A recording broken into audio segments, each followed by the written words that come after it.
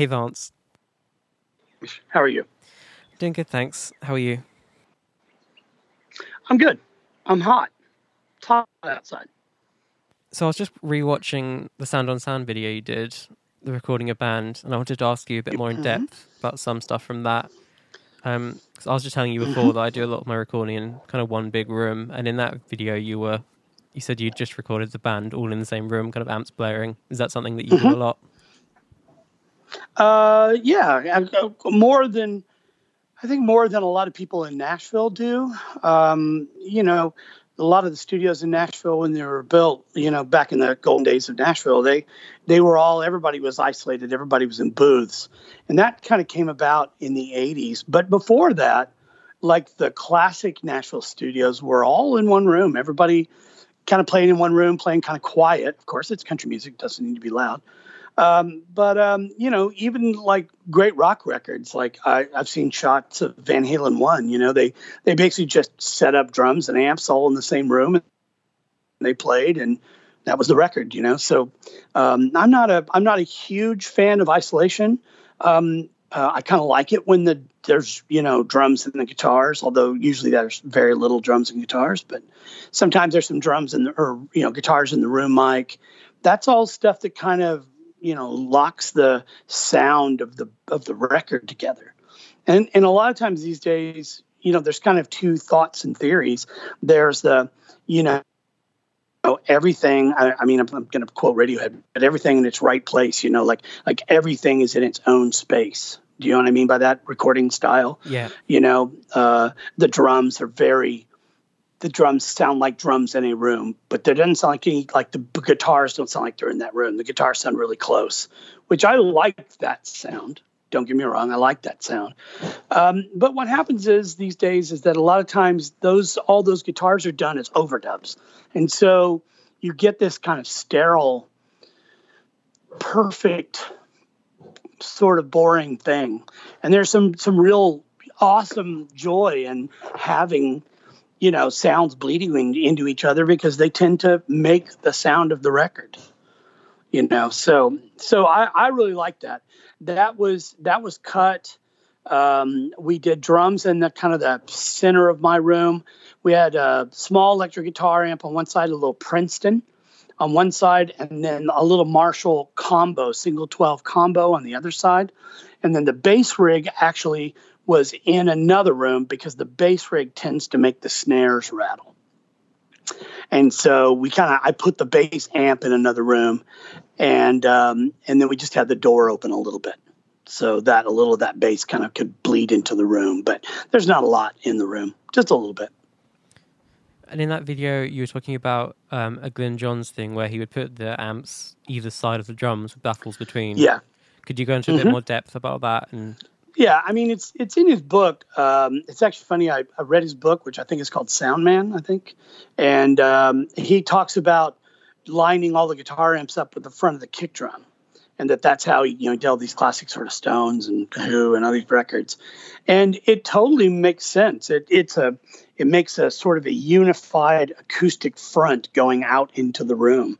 The guitar amp isn't on the other side of the room from, say, the kick drum. And so any bleed that happens between those two things, like if the guitar amp is facing the drums, it would be, there'd be more isolation, but it's not going to be quite in time. Whereas if they're all in the same line, you'd think the players would sort of be, the sound coming out the amp would be a little more coherent with the drums. So whether it is all those things are correct or not, it works out really well for me, especially when you have a pretty good sized room. If the room is pretty good size and you've got a band that's two guitars, bass, and drums, it really, really works really well. Do you use figure eight mics doing that as well to kind of block out the things beside them? No. Not on anything that doesn't require a figure of eight. You know what I mean? I often use a figure of eight for overheads because I like the sound of the drums underneath them, and I like the sound of the drums above them, if you know what I'm saying. I like the sound of it going off the roof up above, all that. I use a AEA RD8 often, and I'll use that for overheads or Coles or something like that. Unless I'm going to tape, and if I'm going to tape, then I'll probably end up using U67s. I wanted to ask you a bit more about some of your drum recording techniques too. Have you got any other favorite mics for different positions on the drum kit? Really, I'm kind of relatively boring in some ways. I do like the sound of large diaphragm condensers on the toms. I know that's kind of weird. And I also like the sound of certain ribbons on toms. I've got a couple of AEA R92s.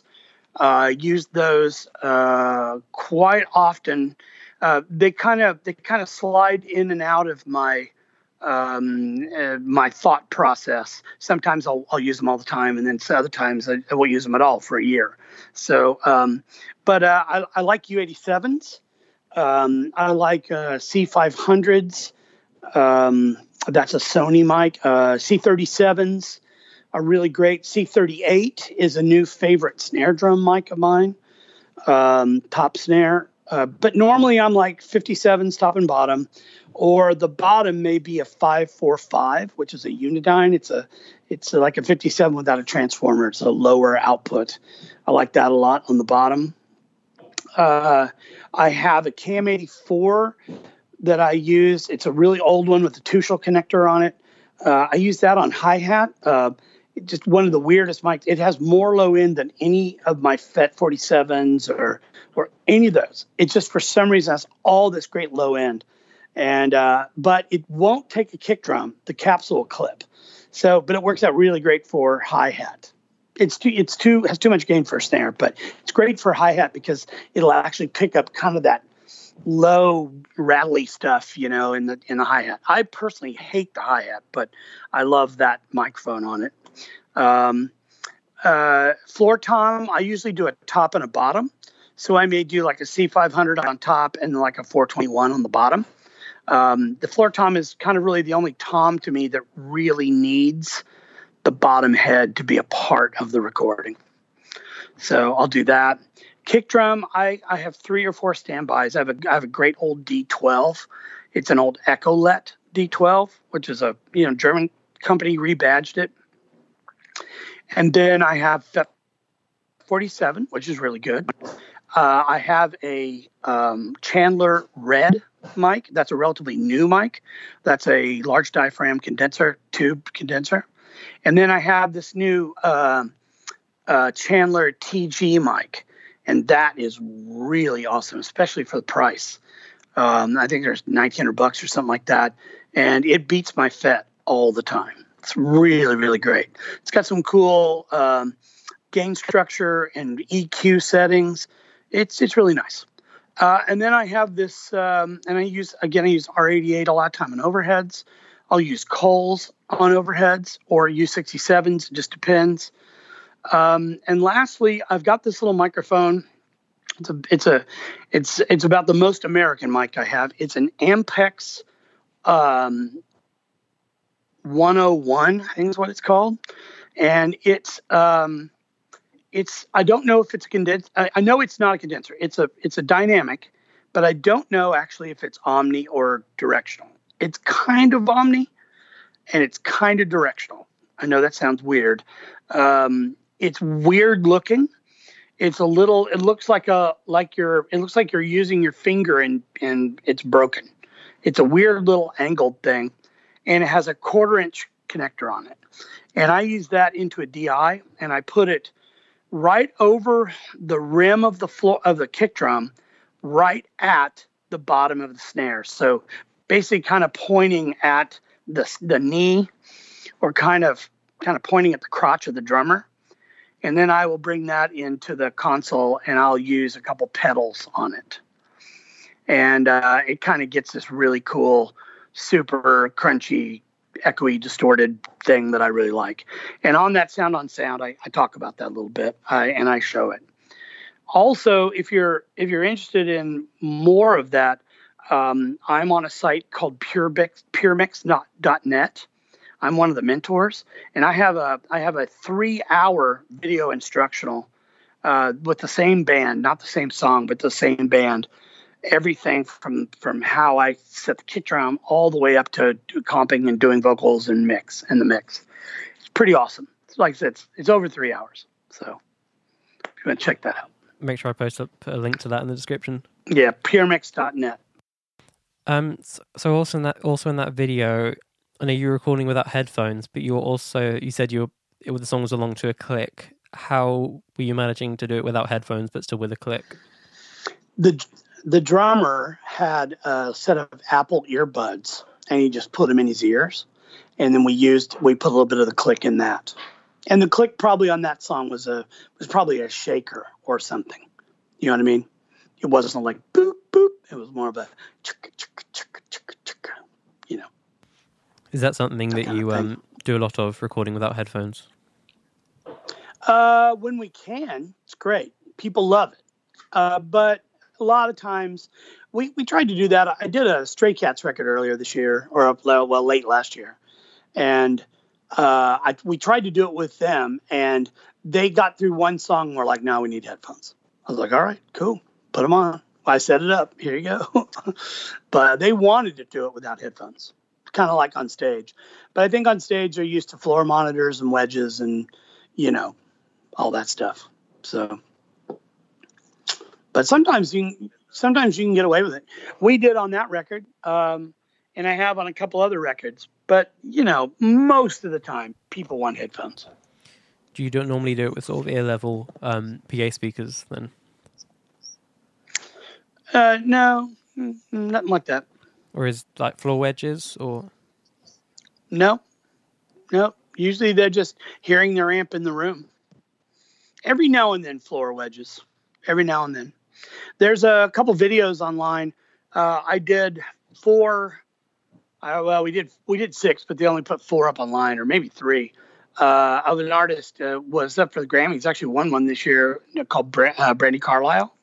And there's some live videos that we did from RCA Studio A, and she did all of those without headphones. They all just played live, and we had string players, and it was actually really cool. It was a really nice experiment in volume, and having enough space to spread the band out. But it was all done live. The whole record, all the video, everything was done live. So it's pretty impressive, and that's on YouTube. I'm sure you can find that. Yeah, I'll post a link to that too. Yep, it's like Brandi Carlile live from Studio A. There's I think there's a song called The Joke. There's a song called Sugar Tooth, and then there's one other, and I can't remember what it is right now. How are the singers monitoring their own vocals then, if you're not doing it with any PA equipment? Well, on that record, they just were loud enough they could hear themselves. Like, in other words, the band wasn't so loud. Now, on the video you're talking about, Sound on Sound, Tyler didn't sing. So, yeah, he wasn't singing when we cut it. They were so well rehearsed, he didn't need to be singing it. Do you use PA equipment then if you are doing live tracking? I do have a couple little turbo sound wedges that to be honest with you, we haven't yet really used them for monitoring.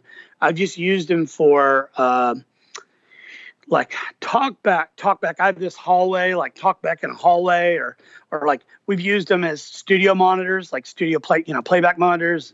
But then I got new ones. I got new monitors, so I don't really use them for that. But I don't really use those very much. I mean, every now and then somebody's going to want that. But, the more of that sound you put in the room, the more of it's in the room.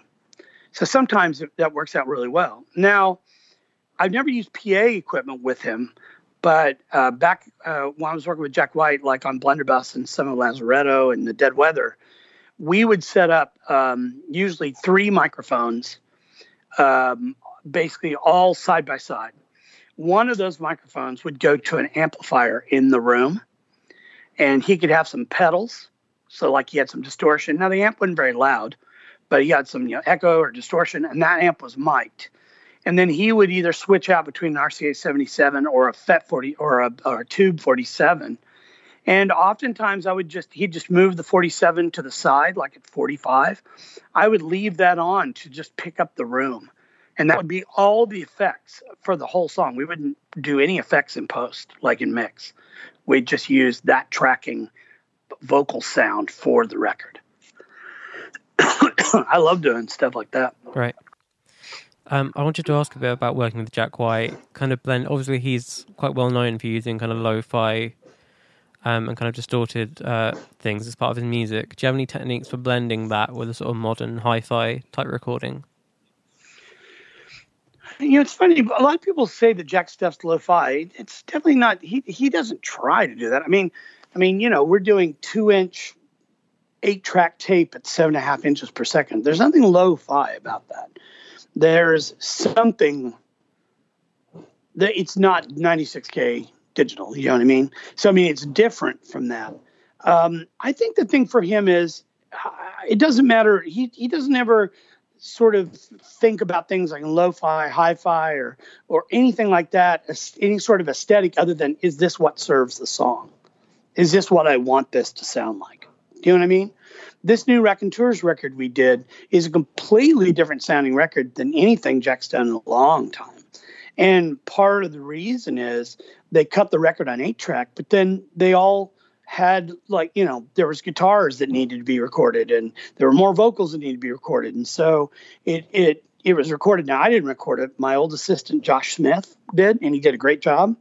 He recorded it, and then they transferred it into Pro Tools with a Burl converters, 9624. And then they did a ton of overdubs. And then we mixed it at my place on my SSL. And, it was a totally different path from what Jack normally does. But you know what? We all had a good time. And it wasn't, again, I've never seen Jack try to do anything that wasn't what he wanted to do, if you know what I mean. I know for his solo work, a lot of times he uses a few different bands on stage. Is that something that he does in the studio as well? Well, for Blunderbuss, almost all of Blunderbuss was the same band, which the core of that band was the female band on that Blunderbuss tour, but not completely. So, like, Daru Jones played on some of Blunderbuss. And so I think the idea of having two bands and sort of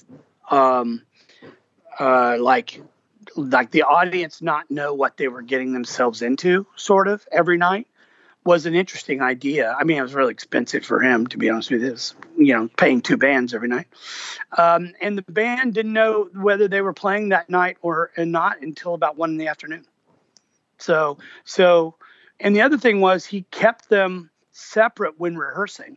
So even though they were all played the same songs, they played them differently. Do you know what I mean? So it was really interesting to hear how different it was. But lately, I think his last recording, which I didn't have anything to do, I think he used a bunch of guys, both in LA, some dudes in LA and some guys in New York. They recorded a whole bunch of tracks, and then I believe they kind of compiled them together from multiple takes in multiple places.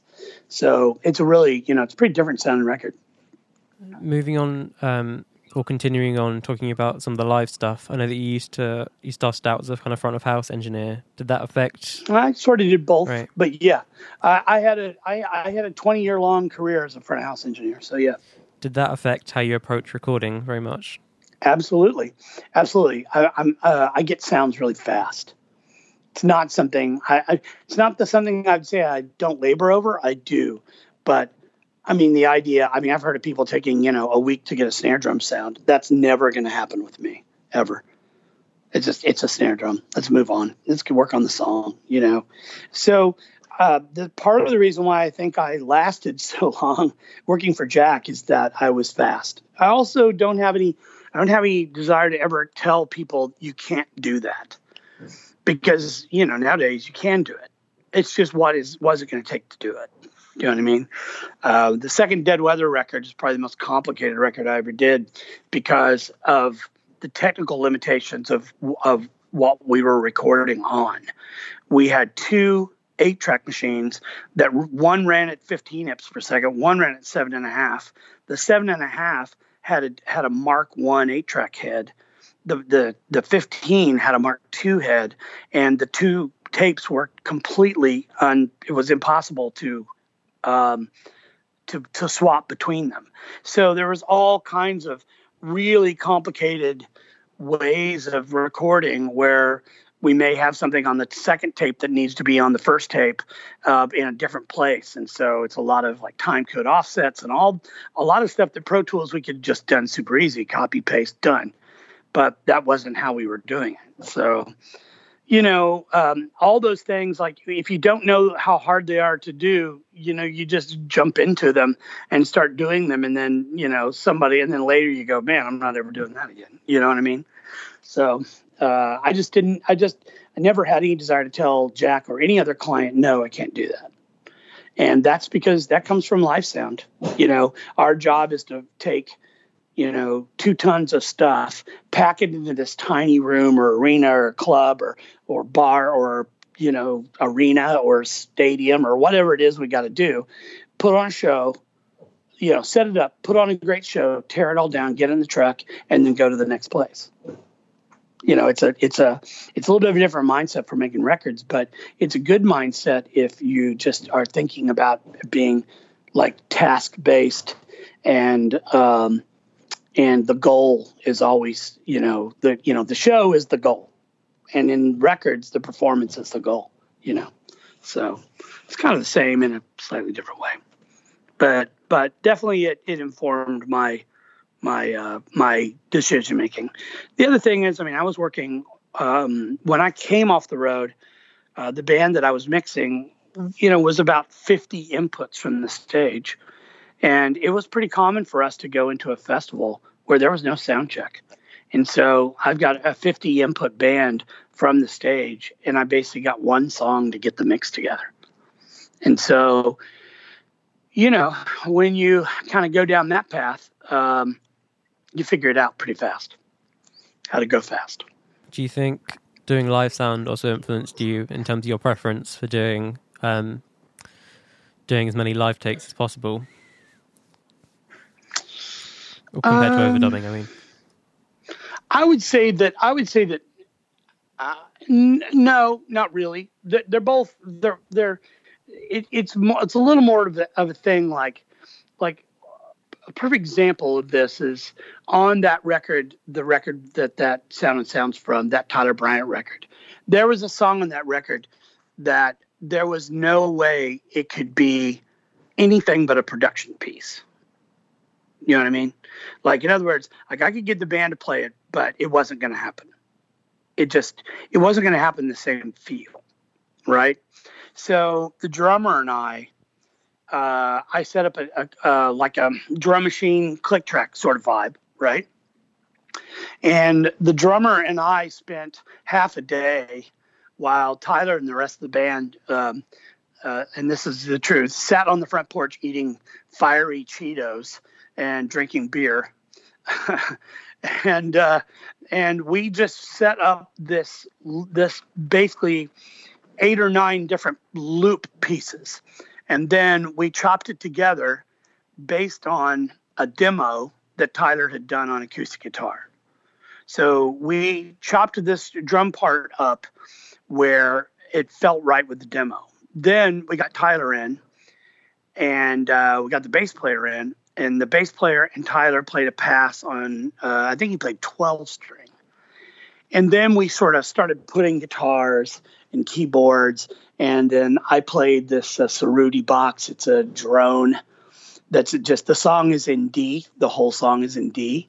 And so part of the joy of the song was that we wanted to do a little bit of The Word. You know what The Word is? It's a Beatles song. It's a song where they tried to do the whole song in one note, in one key. So we did the whole thing in D, and then we just made the bass and the guitars play sort of the harmonies around this D chord that just runs through the whole song, this droney D thing. And it's really cool. It came out. The funny thing was Tyler hated it at first, and now it's like his favorite song on the record. So, and it has a cool little solo piece, but the whole track was made by us playing these drum parts live and then cutting it into a live played loop existence. Do you know what I mean? Instead of just putting a bunch of beats and things on a machine and putting them on the grid. You know what I mean? Sounds like a kind of Tomorrow Never Knows type thing as well. Yeah. Well, I mean, that's a loop. So that's a bunch of loops. Are the drums a loop as obviously. Well? Oh, yes. They are? Okay. Drums, bass. Yep. And the drums were played by Paul. On Tomorrow Never Knows? I didn't know that. I believe they are. I didn't know it was a loop. I presumed it was them playing all the way through. It's a loop. No. If you listen to it, it's a loop. The boom, bam, boom, Yeah. boom, boom, bam, boom, bam, boom, boom. That's the loop. The bass sound on that is amazing as well. I never really hear people talk about it. It's so heavy compared to all their other stuff at the time. Is it cool? Have you read the Recording the Beatles book? No, I've been trying to find it, but it's really difficult to. Well, you can find them out there. There's a couple $100 now. People do have some for sale, but it's out of print at the moment. There's some interesting stuff. Paul would often not record bass in that period of time. Revolver and River Soul, he wouldn't record the bass with the band. He'd play guitar or piano, and then he'd put the bass on later because that would give him a whole track of bass. And so part of that is him wanting the bass to have a bigger picture, but also it allowed him to sort of track the band track playing something else. You know what I mean? So yeah, it's pretty cool. If it's all right with you, I'd like to go through some instruments, maybe talk about your approaches to recording them kind of in general. Let's do it. We've already been through drums, so maybe electric guitar. Have you got any favorite kind of mics or techniques that your go-tos? I am like the electric guitar. I mean, if I have a U67 and a 57, I can record every guitar on every record. If I have a BK5, which is an old ribbon, and a 57, that's a great sound too. Our AEA R92 and a 57, great sound. R121 Royer 121 or a 122, depending on either one's fine. And a 57 is a great sound. And I usually always record both tracks, partially because I'll EQ them slightly different, if at all. I'll do both of those to a pair of 1073s, straight to tape, done. Sometimes with a little EQ, sometimes without. And the great thing is when you put them together in mono, they make a great electric guitar sound. When you pan them, they make a really nice faux stereo sound because the EQ is different. You know what I mean? And the way way each microphone, the transfer curve of each microphone. But I put them. It's a little hard to describe, but if a speaker is a bullseye, right? Yeah. I will go all the way to the far edge. Like if you play darts, right? So where the doubles are out on the outside. Yeah. I'll go just in the center of the cone, but just in from the outside.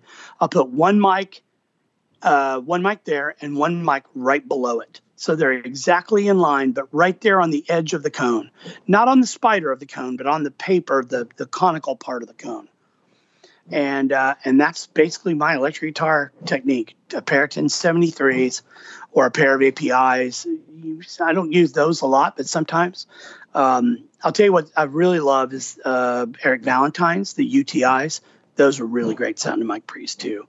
I also have a bunch of Cappy mic pre's, which is a guy here in the States who builds kits, or he sells kits. They're amazing. But usually 1073s is what I'll go for. That's my go-to. And straight to tape, no compression.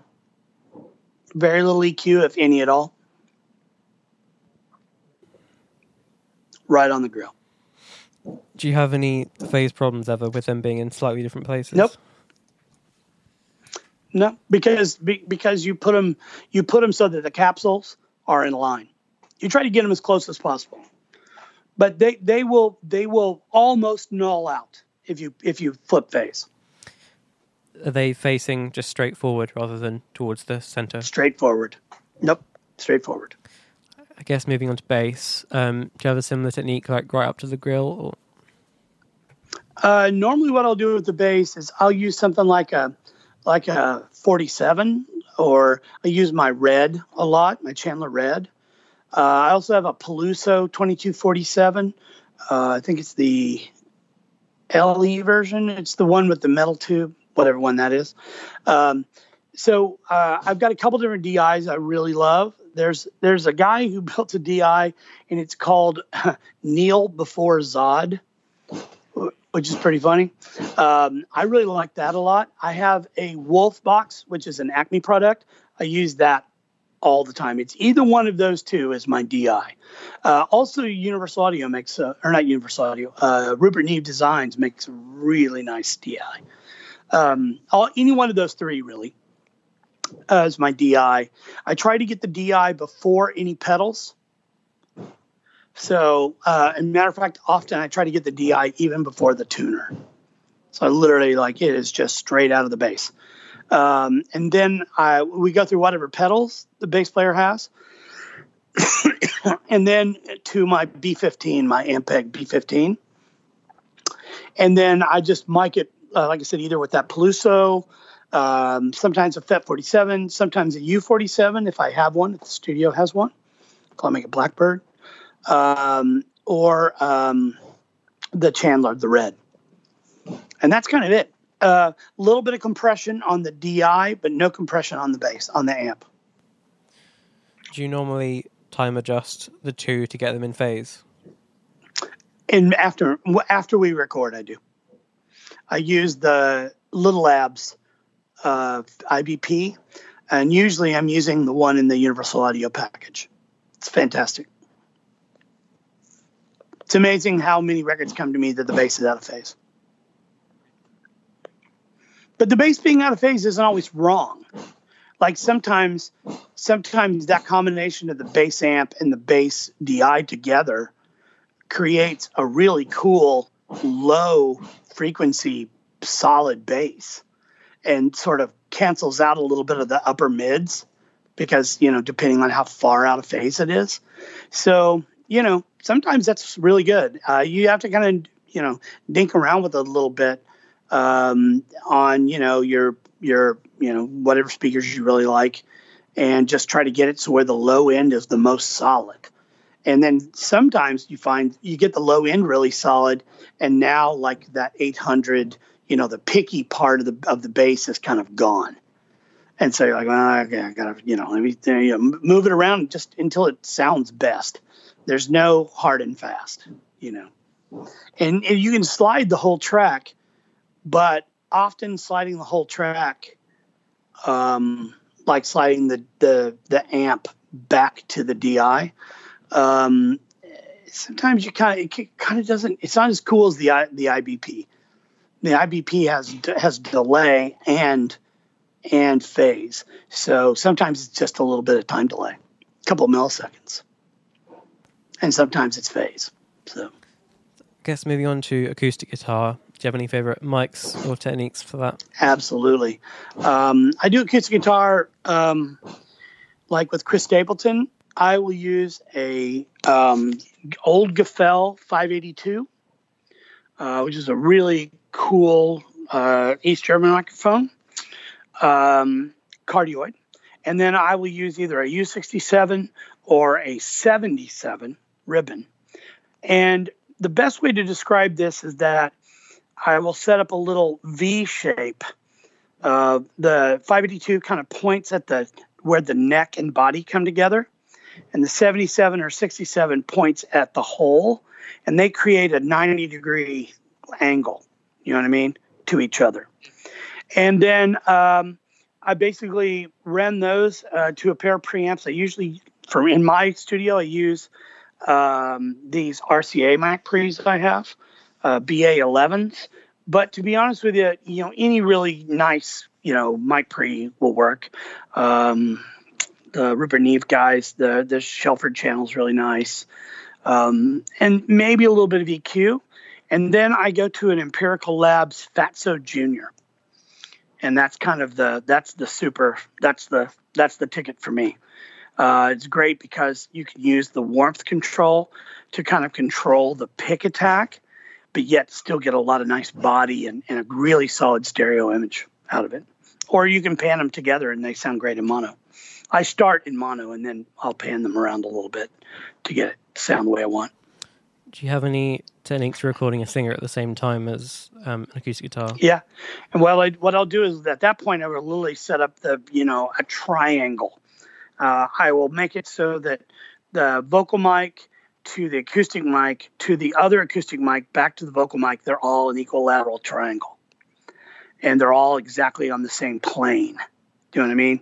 So if the singer has to lean in a little bit or he has to come back a little bit for the acoustic guitar, he just has to do that. But Chris is really great. Chris plays guitar and sings, and his voice is so big and nice that this works really without there's really no phase canceling. A little bit of his voice ends up in the 582, a little bit of it ends up in the 77 or the 67. And, if those are hard panned, it kind of works. I know that sounds weird, but it works. There's a couple tracks that I would say you could check out. One of them is a song that's on the very last record of his, the Volume 2 record. It's called Scarecrow. That's a really, really good example of that technique. Great. I'll post some links to those as well in the description. Yeah. I guess moving naturally onto vocals, do you have favorite mics, preamps? I know you talked about the SM7 before. Yep, I've used SM7 a lot. It's not my favorite mic, but it's not my least favorite mic. I've used everything from a handheld 58. Sometimes if you have a really dynamic performer, that's an artist, singer, performer, 58's the thing to go, man. Put them in the middle of the room out there, crank up the studio monitors and let them just wail away, But SM7 is a pretty good mic. They're so low level. I usually just put a preamp out on the floor with them, some sort of preamp out on the floor. And then I'll use either my 1073. And then after that, I've got this Chandler RS-124. I've really been loving it on vocals lately. So I'll use that. If I'm in another studio, sometimes if they have a Fairchild, like a Blackbird, I'll use a Fairchild. I also have a Retro 165, and that's really great. And I have a Retro Stay Level, and it's really good. They're all just kind of depends on the singer. But the other thing I've been using a lot lately is my Red, the Chandler Red. And I just take the Red and put it straight into the 124, straight to tape, no EQ. And it's just fantastic. I guess to finish off, I wanted to ask a bit about how you use the master bus. For you, do you use a lot of stuff on it or no stuff at all? Nope. I use the API 2500. I also I have a Moog EQ4, and that's a relatively new purchase for me. I used to have an old EQ3D, which was, that was Night Pro. It was Moog before Moog was Moog. But now Cliff Moog designed this EQ4, and it's great. It's all stepped, detinted pots, so it's great and easy to recall. And I just put that after the 2500 in my bus, and that's all I need. Thank you so much for speaking with me. I think that's all my questions. Yeah, no problem. Have a good one, and looking forward to seeing some of your work in the future.